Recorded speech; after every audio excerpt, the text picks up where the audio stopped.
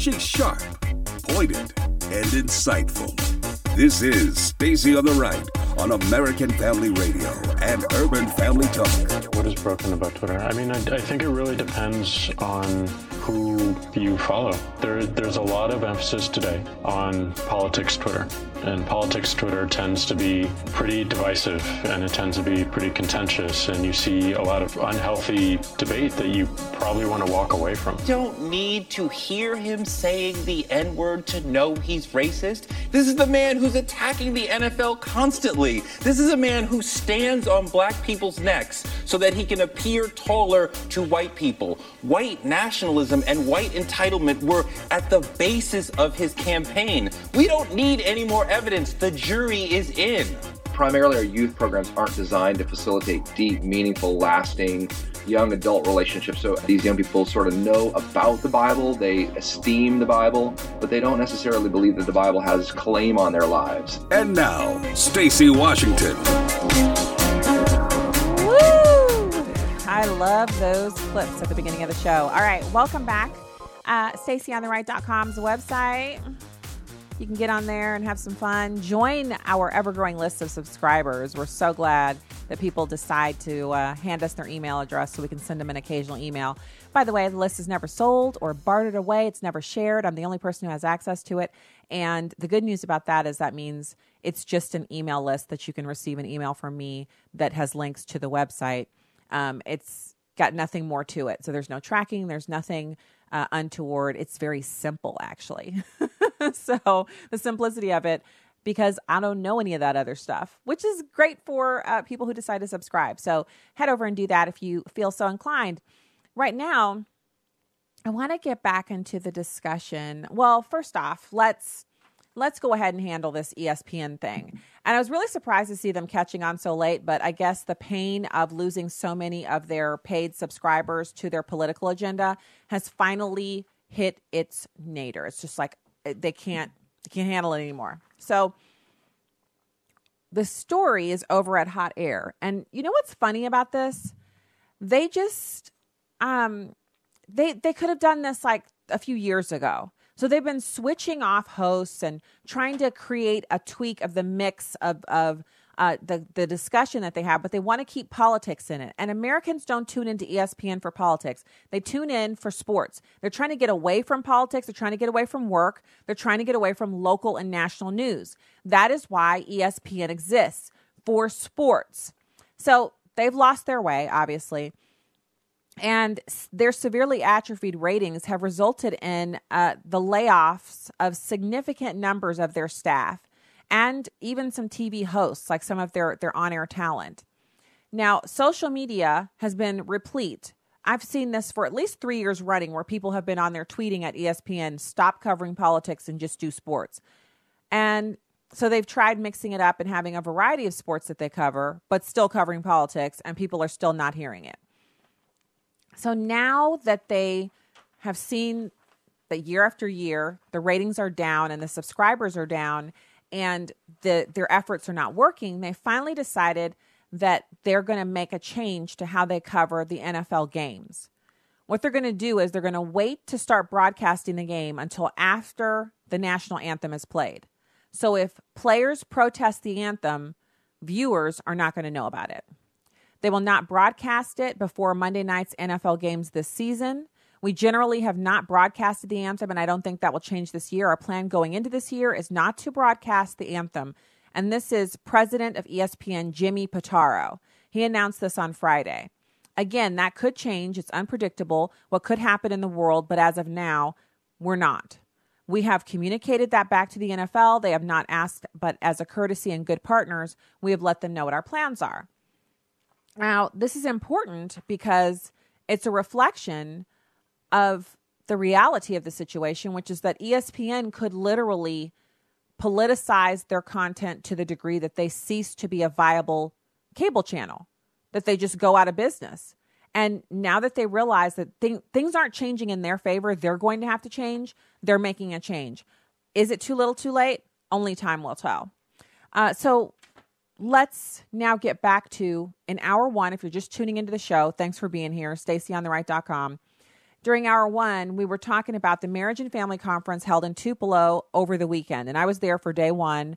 And it was an amazing opportunity to spend time with people that, it's the people that you do life with, the people you're in Bible study with, the people that your kids, their kids and your kids go to school together, or you're in, whatever your interaction, they're your coworkers, and you get to do life with them. And I like living here in the suburbs of St. Louis, and I'm not forecasting any moves to Tupelo, but if I could have a crew of people that I would want to raise my kids around and to spend time with in my off hours, it would be the other Urban Family Talk hosts and American Family hosts. It would. I have not been with them and not enjoyed myself and not been really they're an awe-inspiring group. And so that would be what I would, but my kids are big now. I have the two that are in high school now. So that all is behind me, basically, almost. But it's nice to see them. Their children are younger, so they're all doing life together down in Tupelo, and it's pretty fantastic. If I do say so myself, they got a good thing going. I better not hear anybody complaining. I'm kidding. I never heard them complain. So when we were talking about the Marriage and Family Conference and how wonderful it was, one of the overarching themes of the conference, because it's about marriage and family, is that the millennials have been, up until just like literally the last Barna Group study update, the most unchurched generation, with around 7% of them claiming to be atheists. And then you have this next group, which is Generation Z, aged 4 to 18, and they actually claim atheism at a rate of 14%, which is unheard of in this country. So why are they leaving the church? And most of the conversations up until this most recent Barna Group study have been hinging around the idea that they leave church in college. They leave the faith, or they're, not as interested in church or religion in college. But the truth is, what we're finding out is they're 12 years old. They're not getting their scientific questions answered, the things they're learning in their textbook at school. They go to church on Sunday and they ask questions their parents can't answer it, their youth group teacher can't answer. And so what happens is they stop believing. So they're sitting there with their parents, but they can't wait until they get to college so they can stop going to church and believing in all this stuff that's not real. That's a pretty frightening thing. If you're a Christian mom or dad and you're listening to that, you have got to be getting chills and really feeling like you're going to go into a flop sweat, because that's pretty scary, that your kid would basically be thinking, this is something my parents believe. And they go to church with you, but they're not into it. So what do we do about that? Here are some statistics. First of all, it's David Kinnaman. He's the president of the Barna Group. He's the author of a couple of different books on this subject. And he is the successor to Mr. Barna, who actually was the founder of the Barna Group. And he's brilliant. And so he's explaining the statistics and giving us some more insight into this. It's number 4. Yeah, well, it's we did a lot of research for this book. That's what we do at Barna Group, is try to understand, people's faith affiliations and kind of how they're thinking about the world, and sort of their faith journeys. How they transition from teen to young adult, from young adult into established adult. And so we interviewed about 5,000 people for this project, and we found that 59% of young adults 18 to 29 who had grown up in some sort of Christian background dropped out at some point. So 59%, that's 6 out of every 10 young people that attend church. Not all of them are going to lose their faith per se. Many of them are just going to wander. They're going to, disconnect from institutional forms of church for a period of time. But it was interesting. I was in Pittsburgh, as I said, last week, and there was about 3,000 college students that I was speaking to, and most of them fairly committed Christians, a conference called Jubilee. And I asked them, just show of hands, how many of you know somebody who you went to church with, or who has wandered away from faith or Christianity as they've grown up? And I mean, it seemed like every hand in the whole room went up. So when you talk about millions, here's a sample of 3,000 Christian students. All of them know somebody who has wandered away, who've left their faith, who've been disconnected in some way. It's a huge issue, and we need to be able to have some handles on why that's happening. So we do need to know why it's happening, and we need to understand that, because God has tasked us as parents to raise children in the fear and admonition of the Lord. And so when your child leaves home and they're no longer a Christian, it's a feeling of failure on the part of the parents, and they want to do something about it. And obviously, it's prayer, fasting, getting together with a group of moms and praying for these kids. That's something we should be doing anyway. but especially if we're seeing a child who's kind of, maybe prodigal, or maybe they're still religious, they still believe in God, but they're not actually going to church. That's something that we need to be actively involved in helping our young adult children cope with. And so it's not that children leave the house and we disconnect. And I know that's not the case. Most people are still very heavily involved in their children's lives, whether they're in college or off working or what have you. But it's not the end. It's not a death sentence. If your child is in this situation, you don't have to feel hopeless. There's a way back. And so then he talks a little bit more about why they're leaving the church, because they ask them. This is what I love about the Barna Group. They actually went through and asked these young adults, why? Why do you feel this way? And they had some interesting answers. Part of the big project goal was to figure out some of those questions. And, in some ways we've spent the last 4 years doing it. And I feel like we've got some really good information. And in some ways, I feel like we're just scratching the surface as to understanding this, because it's such a deep and complicated problem. But when we interviewed people who had dropped out, we found that there were a lot of different things that they were sort of complaints or issues or challenges that they had. We talk about the fact that they feel the church is overprotective. So in relation to culture, they feel like they've got to choose between being a Christian and watching, R-rated films or engaging in culture, and then the church being overprotective. They feel the church is shallow, that their experience of God is missing from church. They feel the church is anti-science. They say the church is doubtless, that there's not a safe place for them to admit their most pressing life questions. They say that the church is exclusive, that they don't understand that sometimes the exclusive message of Christ, that he's the way, the truth, and the life, they have to choose between their faith and their friends. And they say that the church is repressive sexually, like that it's traditionalist, and that it keeps them from living lives sexually as well as they should. Or that it's out of step with the sexual mores of our time. So it's a broad range of issues. Woo! So that's some tough love right there. First of all, that they can't express doubt. So anytime someone is experiencing doubt, obviously that's an attack of the enemy. But our response can't be that we just come in with a biblical platitude. Oh, that's an attack of the enemy. Push that feeling out. Take every thought captive. Yes, we are to take every thought captive, but how about examining the doubt itself? How about saying, well, what are your doubts? Like, what is it that you're struggling with? Can we talk about that? And then instead of trying to cut them off and just give them every Bible verse you've ever memorized, just sit and listen to what the person is saying. Even if it's your child or your spouse and you're afraid, you feel that fear creeping in, like, oh my goodness, backsliding, alert. Zip it. Sit down. Calm down, listen, hear what they're saying to you, and then find some fact-based information that you can come back with. Someone who's rooted and grounded in biblical truth, who's also writing books that address this particular type of doubt. One thing we're not taking advantage of, and as Christians in this modern era, is the amount of information out there that supports the Bible, that supports the things that we know to be true. And if we believe it and we have faith surrounding it and we're rock solid, it doesn't mean that we can't learn more in order to help someone who's not rock solid, who's having doubts, to shore those up so that they can stay with the faith.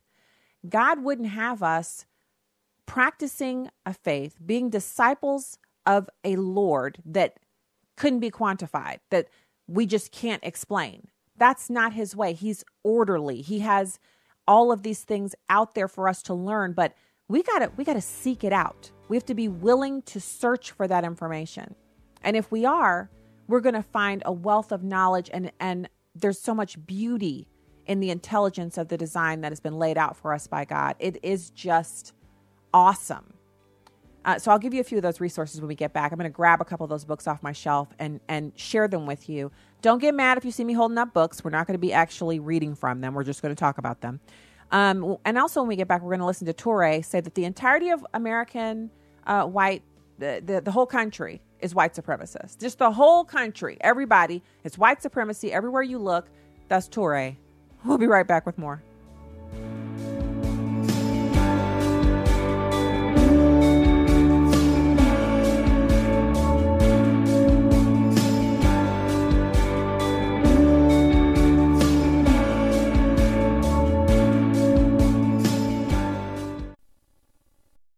Hi, I'm Will Addison, and we are partnering with the Ministry of Preborn to save babies' lives through ultrasound. Here's how a nurse describes the power of an ultrasound. Last week, just one example of a mom who came in was very abortion-minded, and when she saw the picture of her baby on ultrasound and heard that beating heart, it was a defining moment that just broke her, and she said, I just can't allow this baby to be killed. By letting a mother hear her baby's heartbeat and see her baby in the womb, she will choose life 80% of the time. I cannot tell you how many times a baby's life is saved through ultrasound. It's just an incredible tool. Underwrite a free ultrasound and help save a baby's life. Go to preborn.com. That's preborn.com. Or dial pound 250 and say keyword baby. All gifts are tax deductible. Your love can save a life. This is Viewpoints with Kirby Anderson. What started out as a slogan and bumper sticker has essentially become a platform of one political party. I'm talking about the call to abolish ICE. ICE stands for the Immigration and Customs Enforcement Agency. In some respects, the call to abolish ICE is not new. 15 years ago, you can find some activists calling for the dismantling of ICE because they perceived that the agency violated civil rights. But the call to abolish ICE has new energy because some Democrats are trying to move the party further to the left. By the way, we aren't just talking about self-described socialists like Alexandria Ocasio-Cortez. Many Democrats who will be running for the presidency in 2 years also call for the abolishing of ICE. That is why it's likely that this idea will make its way into the Democratic platform. Republican candidates around the country have seized on this political slogan in order to paint their Democratic opponents as extreme.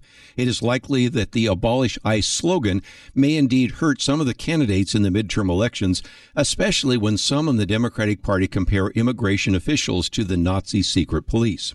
But Republicans might also want to be prepared to answer some important questions. If you think the idea of abolishing ICE is such a bad idea, why have so many Republican candidates called for the abolition of the IRS as well as the abolition of the Departments of Energy, Education, and Commerce? I think there are good answers to such questions, but they better be prepared if they want to ridicule the idea of abolishing ICE. Democrats in the House and Senate are preparing how they would go about abolishing ICE once they flip the House and Senate to Democratic control. Of course, this presupposes that Democrats take both the House and the Senate, but first we'll have to see if the slogan helps them take control of Congress. It's possible the slogan may cause them to lose elections. I'm Kirby Anderson, and that's my point of view. Take Kirby and the Point of View team with you on the go with the Point of View app. Search for Point of View Radio at the Apple or Google Play stores. Welcome back to Stacy on the Right on American Family Radio and Urban Family Talk.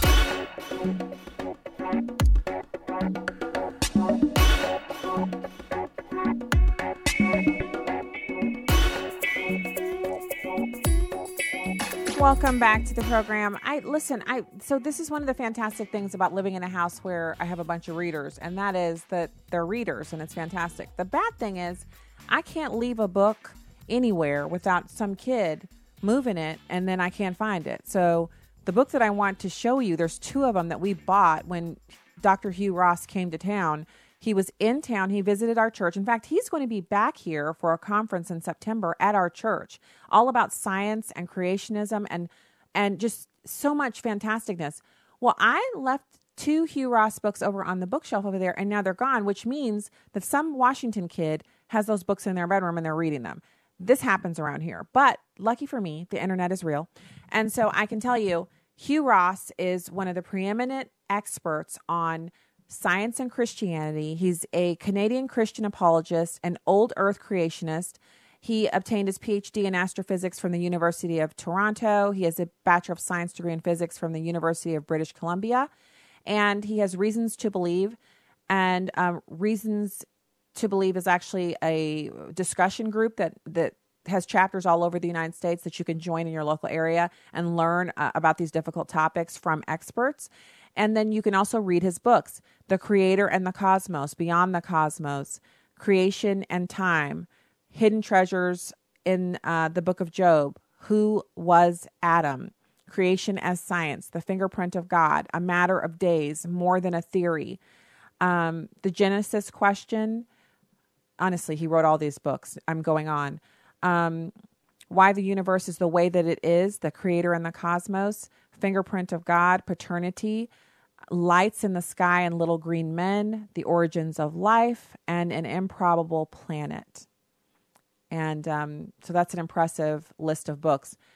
And so why am I pointing you to books? Well, for our kids who they're able to, any question they want answered, they need only type it into Google and all of these answers come up. And then if they want to see someone talk to them about it, they can click video, and YouTube videos will drop down that they can choose from. Someone who's their own age, someone who's older, someone who's an academic, someone who's self-taught. And so they're used to anything that a person in their life can't answer, they can get the answer online. And so they don't understand this dichotomy where adults in their life will say, you know, God is real and we can see the evidence of him everywhere. And they say, why? What is it? And then you say, just have faith and believe. We have to be able to quantify it. And so I'm not saying that Hugh Ross is the only person that you can consult with, but I like to give a resource when I'm talking about a topic and saying the answers are out there. And I just so happen to have heard him speak in person on 2 occasions at our church. And after he gives a talk at church, he does Q&A afterwards. So at our church, we have 3 services every weekend, and he'll do the Q&A at the 6 p.m. service on Saturday, the 9 a.m. on Sunday, and then the 11 a.m. So by the 11 a.m., you would think, he's probably pretty tired. Nope, not at all. And when he does the Q&A, some people actually stand up, and they look so sweet with their little church clothes on, or they're like millennials, so they're dressed casual, but they're still chic. And then they'll ask him a question. Sometimes I'm sitting there like, are these students in astrophysics? Like, what did he just ask? And Hugh Ross will say, that's an interesting question. Are you referring to blah, blah, blah, or blah, blah, blah? And then they'll clarify, and then he'll say, well, first of all, for those of you who are not aware of what such and so is, and then he'll explain what it is in lay terms for all of us regular people, and then he'll answer their question. This man is a preeminent expert, and it has been my privilege as just, a regular chick who goes to church to be able to, just look at my bulletin. Oh, next week, Hugh Ross is going to be here talking again. So it has been a real pleasure to have that opportunity.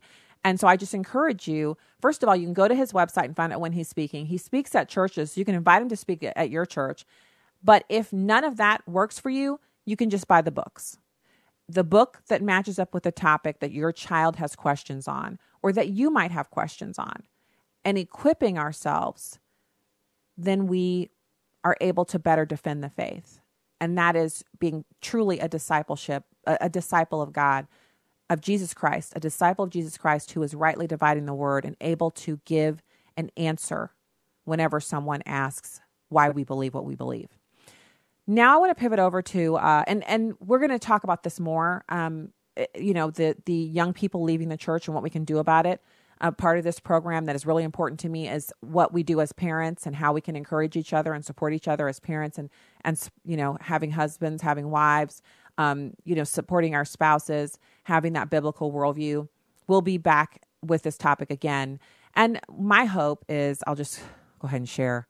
My hope is that we may be able to have someone from the Barna Group on the program to answer some of our questions about this study. And that would be a real privilege. So we'll work on that as well. Oh, and I forgot to mention in hour 1, Spread the News, Wednesday, Ann Coulter.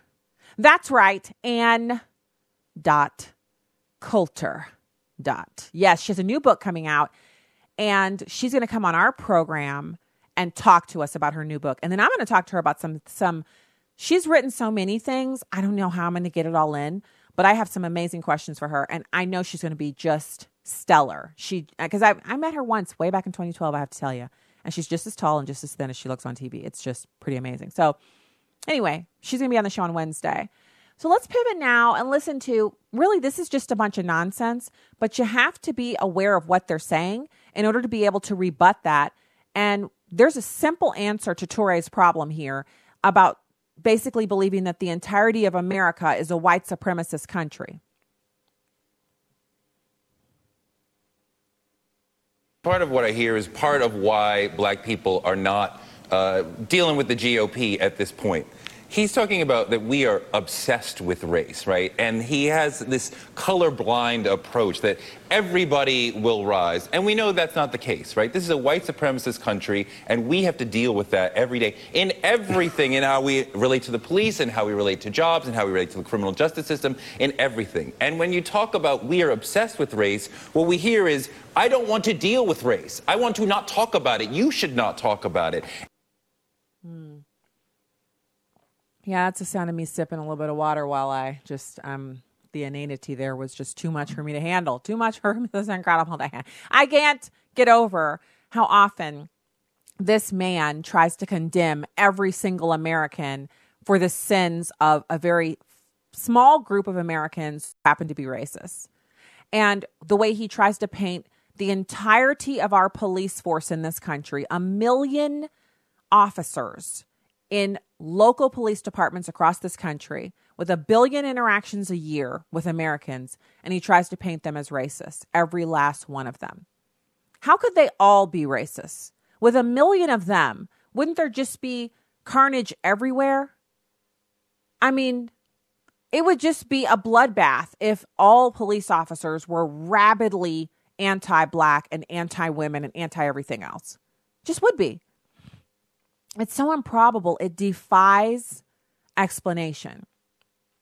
So, all right, let's go to the phones. We have Keith in Michigan. Thanks for calling the show. Hi.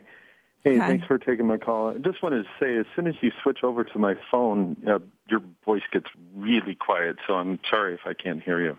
Right away. Okay. I'll try to speak up. Okay. So, yeah, a couple of things. There's a lot of the people that I'm thinking about on the liberal side of things is that sometimes, if their brain was dynamite, they wouldn't have enough to blow their nose. But my thinking about the science side of things, I'm very scientific. I was going to college to get a physics. I was getting a degree in physics, eventually got it in mathematics. Very logical in thinking, very scientific in mind. And it's because of that science, because of that background of math and biology and everything, solidified my understanding and belief into God. There's a book that I read when I was a kid from Josh McDowell. It's called Questions That Skeptics Answer. And he had a couple of really short books, and one of them had to deal with there is this isotope that has a half-life of less than a half a second. That means it's here and gone. In less than a second, it's here and gone. And yet they were able to find these isotopes frozen, mind you, frozen in solid rock. How could that be? If rock takes hours, days, and weeks for a lava to solidify into a rock. Mm-hmm. So how could a rock be created and solidify and become solid in less than a second? Unless, of course, it was created out of nothing. Mm-hmm. It's just little things like that and little experiments that have come up with, and it's like there is no other explanation other than a creator. You look at the cell of a body. I looked at of a human being's body, the cell. I looked at all the chemistry and everything that happens. It is very confusing. It's very, very complicated. And there's the law of entropy, meaning that everything goes down to the lowest level, lowest energy level. Things are not naturally built up. Things are built down. That is the law of entropy. And if something is built out of a piece of goo, there's no way that it can build up into something that's very complicated. And it's like science just proves that there is a God. And so when I hear you talking about this and you're so calm and reasonable, you don't sound like a kook or somebody who does, I practice science, but it's a special kind of science. And over again, we've heard people with scientific backgrounds, with mathematical backgrounds, talk about the proofs that exist within creation that point to an intelligent designer, i.e. a creator. But we don't take that information as Christians and we don't blast it out of the pulpit and we don't teach it to our kids because the public schools aren't going to teach it to the kids. So is it easy to understand? I mean, the way you just explained it sounded pretty easy for me to understand. Can we explain this to our kids to prevent them from believing that Christianity can't be proven by science? We might not have him anymore. Listen, No, I'm here. I'm sorry. Okay. I could barely hear what your question was. What was that again? So the question is, can we teach what you just shared with me, the information from the book, can we teach that to our kids so they don't have to feel like I got to leave Christianity because it's not provable by science? Well, the thing about it is, though, every child learns differently. And that's the thing that we do is that we homeschool our kids. And every child, I've learned that there are like 600 different types of curriculums out there just to teach children a way to learn. And every child is different. Some are very logical. Like me, I'm very logical. I'm theoretically science-founded, geeky person. And so to me, on a very scientific basis, I go, oh, yeah, okay, I understand. There are some kids that are just completely artistic, and it takes all to be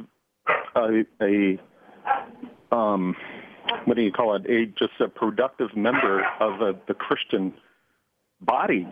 It takes all types of kinds. So everybody learns differently.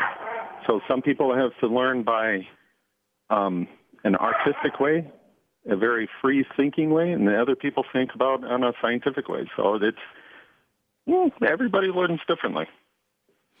Absolutely. Well, thank you so much for calling in today and for adding your expertise and knowledge to this conversation. I really appreciate talking to you, Keith. I got to say, when I'm listening to him talk about that makes total sense to me. And there's a way for us to go about doing this, to having these conversations, especially with our kids, so they can know that this isn't some mumbo jumbo that we're just reading from this phantasmagorical book that's full of these weird tales and it just can't all be true and we just believe it because we're old. That's not what we need to be teaching our kids. Also, we're not old, okay? I'm just saying. So what I want to do is I want to get a list of these resources together and have that someplace at StacyOnTheRight.com so we can have a place to go to find the resources and also to point others to so they can use the buffet of information that's out there to shore up what their kids believe. In fact, the Truth Project, I just realized I took that Bible study with a bunch of my, some I knew, but mostly a bunch of women that I didn't know. It was a wonderful Bible study. That is a Bible study. I need to get that book. Now, I'm pretty sure I know where that book is. It's over there on the bookshelf in the corner. I believe it's still there unless a kid has moved it. But I will find the other Hugh Ross books so I can show you the couple of them that we bought at our church when he came to speak. And to make sure that you have I can give you some of the information from the books and they were great, fantastic. So we'll share that. I just have to locate the books, obviously. They're here somewhere. And then when we get back, we're going to be talking about the Blame America First Democrats and this astronomical number of babies who were born alive after botched abortions in Canada. And then these Canadians just left the babies to die. I mean, this is just unbelievable. This is where liberals think we should be with abortion. And then, of course, we'll take your calls. We're at 866-963-2037, 866-963-2037. And a shout out to the people that I met this weekend at the conference. It was so cool meeting people that have called into the show or have been in the Churban or one of the chat rooms on one of the streams that we have. And then to meet them in person, it was just great. It was awesome. It was really my pleasure to do that. So we will have more on that and other great things when we get back from the break. StacyOnTheRight.com is a website. UrbanFamilyTalk.com. You can also go to AFR.net. That's a good place for you to be. And We'll be back with more right after this.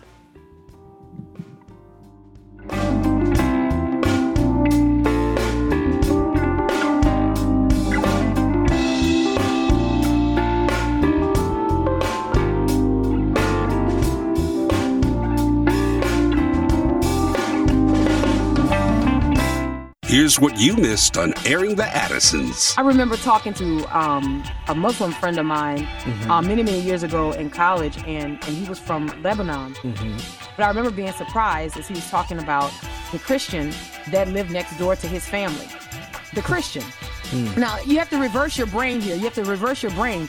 Because he said, yeah, there's a Christian woman that lives next door to us, and she's very nice, And he said, but she probably won't be Christian long because our family's working on her. Isn't that interesting? Like, isn't that something? And I remember being like, but she has the truth. You know what I'm saying? Like, she has the truth. But there was this thing of like, yeah, we're just like, we're just living nicely next to her. And it was sort of like how Christians do. We're just being an example, and we believe we're going to win her, he said. Airing the Addisons, 6 to 9 Central on Urban Family Talk. We kind of take it too lightly. Yeah. When we talk about people's eternities. This is Just a Minute with Stacey Washington. Normative behavior is defined by Reference.com as the standard of correctness that follows the rules of society. Who or what governs what is normal in society and how we treat each other. News stories show a fraying in what is considered normal. Let's face it, our norms are under attack. We now regularly see elected officials call for violent protests, and the word resist has become a clarion call for uncivil behavior. It is not normal to harass people in public, period. It is not normal to incite violence against people that we disagree with. It's not normal to react to the truth with violence. Degrading our norms can only progress if we allow it. And make no mistake about it, each of us has a choice on whether or not to join the mob. Stand firm in refusing to allow the destruction of our norms by speaking the truth in love. If that is rebuffed, shake the dust from your feet. I'm Stacey Washington. Find out more at StaceyOnTheRight.com. Donald Trump's America. The president returned Sunday to the White House from some time away in New Jersey. He faced a weekend of reaction via Twitter to his counsel, Don McGahn, speaking to special counsel Robert Mueller. The president's personal lawyer, Rudy Giuliani, on Fox's Sunday Morning Futures, said McGahn said nothing wrong about the president. And we're confident because the man is a man of integrity, and he would have resigned if something like that had happened. The president also dealing with some intelligence community criticism over revoking the security clearance of ex-CIA Director John Brennan, who said on NBC's Meet the Press that he will be the face of opposition to this White House. If that's the price we're going to pay to prevent Donald Trump from doing this against other people, to me, it's a small price to pay. Today, the president puts border security back on the front burner at the White House, leading a ceremony in the East Room honoring ICE and Border Patrol agents for their work. Gernal Scott, Fox News. Welcome back to Stacey on the Right on American Family Radio and Urban Family Talk.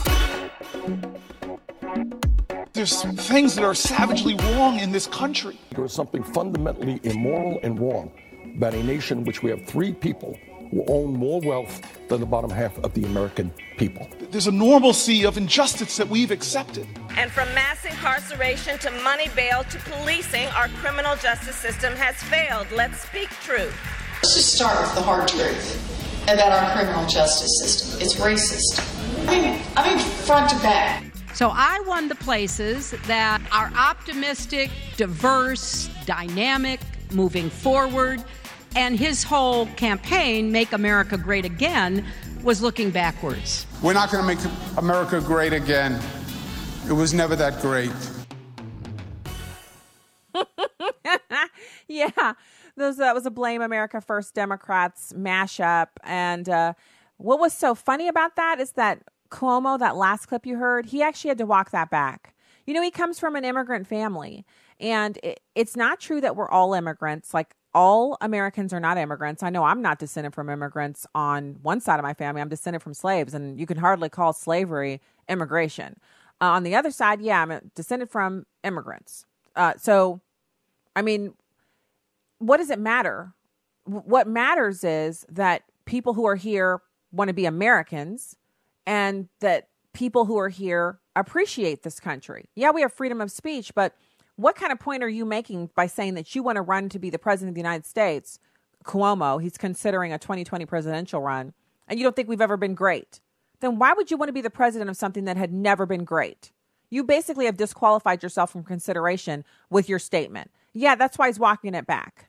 So that's the blame America first Democrats. Blame America for everything bad, never say anything good about this country, even though you're swanning around in private jets, living the high life, complaining because 3 people are richer than the rest of the 50 bottom percent. Okay. Even if you confiscate all their money, is that going to make the bottom 50% richer? Or is it behaviors? Is it choices that are being made? Look at Rahm Emanuel. Last week, he said that the reason why we're not having any traction on reducing murders in Chicago is because there's a morality issue in that community. Well, he's not wrong. Now, he's not going to get any credit for it because he's a Democrat and they're not allowed to tell the truth about which communities or which groups of people have better behavior than others, because morality is about choices that are being made. You choose to be morally upright or you choose not to be morally upright. It's not something that it's out of your control. It is well within your control whether or not you operate as a moral individual. And this is a decision we all have to make, decisions, thousands of decisions on a daily basis as to whether or not we're going to be moral, to tell the truth, to work hard, to choose to work instead of watching TV or stealing or shooting people. Some of it is that simple. Others of it is really, yeah, everybody watches TV. Even those people who tell you they don't watch TV, they watch it. Come on. It's about how much TV do you watch and what are you watching when you're watching it? How is the TV that you're watching shaping what you believe about your surroundings or whatever the topic is on television? Or an even bigger question, are you watching TV when you could be doing something else to grow your mind and your knowledge base so that you could do something more with yourself, you could improve your situation? 2 people, one person watches television a lot, the other person reads lots of books and realizes they have an affinity for something and decides to, instead of reading books for free, to pay to go get an education somewhere. And 5 years later, one has a bachelor's degree and is now earning $60,000 a year, and the other one is still watching television. Is that a condemnation on watching TV? No. It's just a statement of fact that lots of people in the bottom 50% of this country have been people that have watched more television than have read books. Does that mean they're bad people? No. But it doesn't mean that the people who have read, the statistic is that people who own businesses read a minimum of 52 books a year. The other statistic is that the wealthier a person is, and this is statistics, not something I'm making up, that the wealthier a person is, the more likely they are to have an Audible account where they listen to books on CD on their commute to and from work, increasing the number of books that they can read because their target is a minimum of 4 books a month. Some people couple those things together. They're in investment clubs, book clubs, so that they're reading books and listening to them on Audible CD so they can increase and have even more knowledge flowing in. Some of them, the reading is not so much books, but it's newspapers because they're reading the investment sections of all of the major newspapers, and they're reading up prospectuses and things, background information on companies, doing research because they want their investments to be sound. Regardless of that, when Rahm Emanuel makes these statements about the morals of the people who are living in the parts of the city that are most plagued by crime, he's not wrong. The people there don't actually cooperate with the police to apprehend the people who are doing the shootings. With no repercussions, with no enforcement against shootings, the number of people who engage in shootings when they're just angry at someone, drive by their house and shoot in the direction of their home, shooting innocent bystanders, that number goes up. And every time someone gets away with it, it encourages other people to do the same thing. So whether or not a person is shooting people or not, if they know of someone who's committed a crime or if they have evidence that they've not turned in and shared with the police, that is an immoral act and they are participating in the increase in crime that's going on in their community. This is hard conversation because most people don't want to hear that. Everyone in the inner city is an innocent victim. No one's doing all the shootings. It's the police's fault. That's what you hear. But that can't be right. It can't be right that everyone in the inner city is innocent. It's also not accurate that everyone in the inner city is a criminal. There's a mix. Statistics show that it's about 20 to 22% of the people living in that community that are actually doing all of the crime. So if you cooperate with the police to get that 22% out of your midst, you're probably going to see a reduction in crime. I learned an interesting fact today. It's on another subject, but it's kind of instructive about the incidence of crime in major cities where there is an NRA convention. When the NRA convention comes to town, about 3 weeks before its arrival, the crime rate takes a dive. And there is less crime for the 3 weeks leading up to the convention and the entire week of the NRA convention. And then the crime returns to a normal rate after the NRA convention leaves town. So why do you think that is? Because a bunch of law-abiding, gun-owning people come into town, 87, 85,000, somewhere in that neighborhood every single year for the NRA convention. And you can track it. Every city that hosts it has a reduction in crime for about a month, and then it goes back up to its normal level. What is that telling you? That criminals understand cause and effect, and they know that law-abiding people who are trained to own firearms and carry them are going to be unwilling targets. They're much more likely to be shot or killed if they commit a crime during that time. So they don't. So that tells us that moral behavior and individuals who are seen as being expert at defending themselves and capable can have a positive impact on the crime rate, making the crime rate lower. So in inner city communities, when Rahm Emanuel says, well, we've got low morals in these areas, it's unfortunate that he's never taken the time to really expound on that and talk about it more, but his ideology has been much more important to him. And now people are starting to look at his results and say, he's a horrible mayor. And so he's therefore a horrible person for saying the truth, which is if you don't want to cooperate with the police and the authorities to apprehend the criminals, then you're going to have high crime. But saying that's like, racist or something. It's not something that you should be allowed to say. I think it's ridiculous. I think you should absolutely not only be allowed to say it, but that you should be forced to deal with the consequences of, you've got fatherlessness, you've got kids running around who they cannot read and do math on grade level because the school system is below par and their parents aren't pouring into them. That's something else that was shared during the conference. And I know, like I've talked about so many books this episode, but this is the book that I'm presently working on, that I'm reading. And obviously, bucket list item for Stacey Washington is I want to interview Thomas Sowell. I mean, he's one of the people I admire most in this country for his prodigious brain. It is just amazing. Well, in this book, they talk a little bit about the number of words that are spoken to children. And so studies show that 30% of children entering the kindergarten year, their first year of formal education, that kids from affluent households have heard 30,000 words by the time they enter kindergarten. And kids from poverty-stricken households have heard about 5,000 words. So here's the quote from the book from Thomas Sowell. Children of parents with professional occupations have been found to hear 2,100 words per hour, while children from working-class families hear 1,200 words per hour. Children from families on welfare hear 600 words per hour. Other studies suggest that there are also qualitative differences in the manner of parent-child interactions in different social classes. In other words, some of these households are more moral than others. And how is speaking words to kids moral? It's the attention that's being paid to the kids. And we're not talking about just barking orders at kids. It's about time and care in the interaction. And so you might say, well, the parents are in the affluent households, there's a mom who stays home.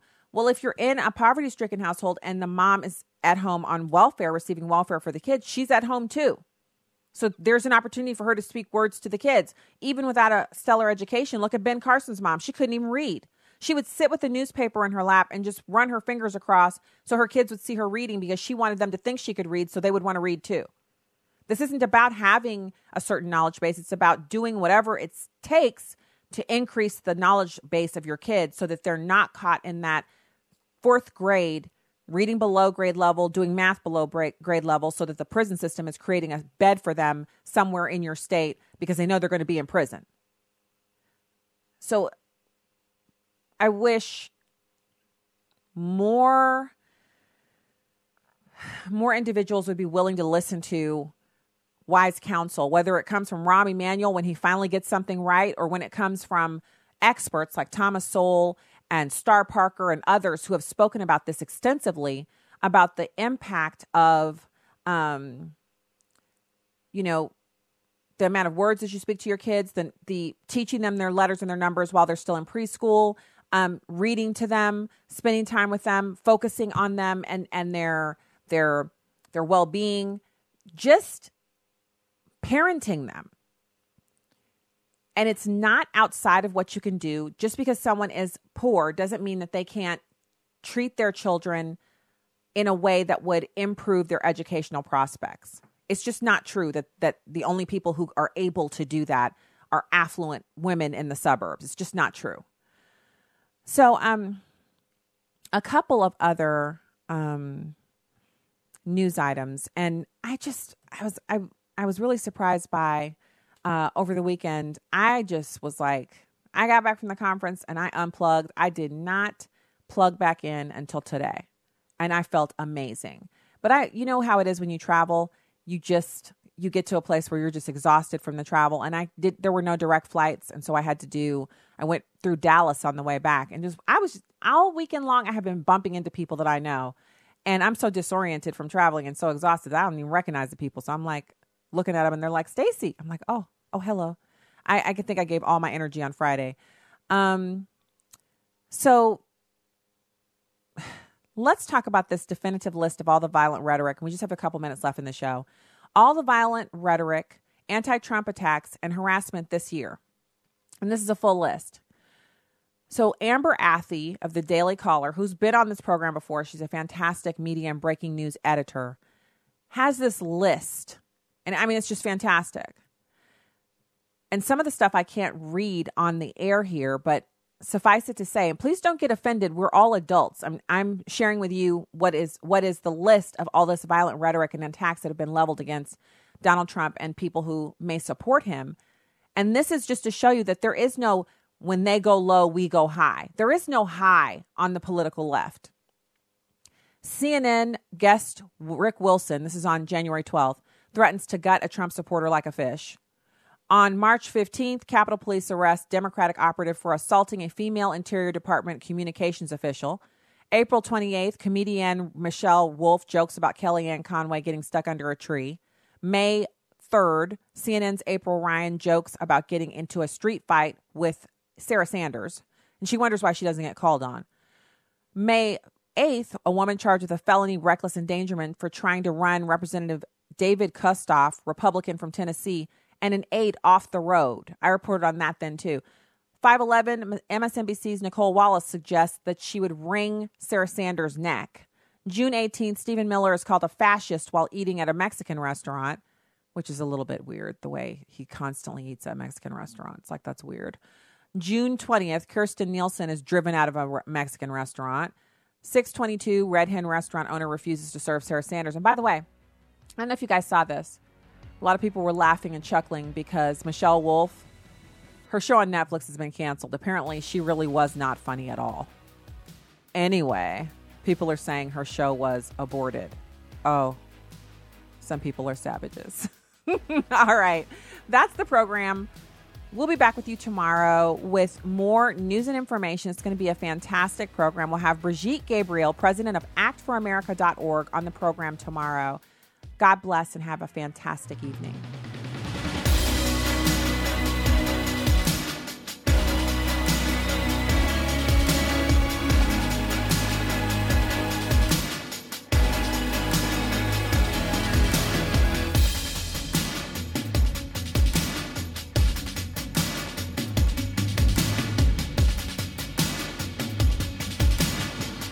The views and opinions expressed in this broadcast do not necessarily reflect those of Urban Family Talk, Urban Family Communications, or American Family Association.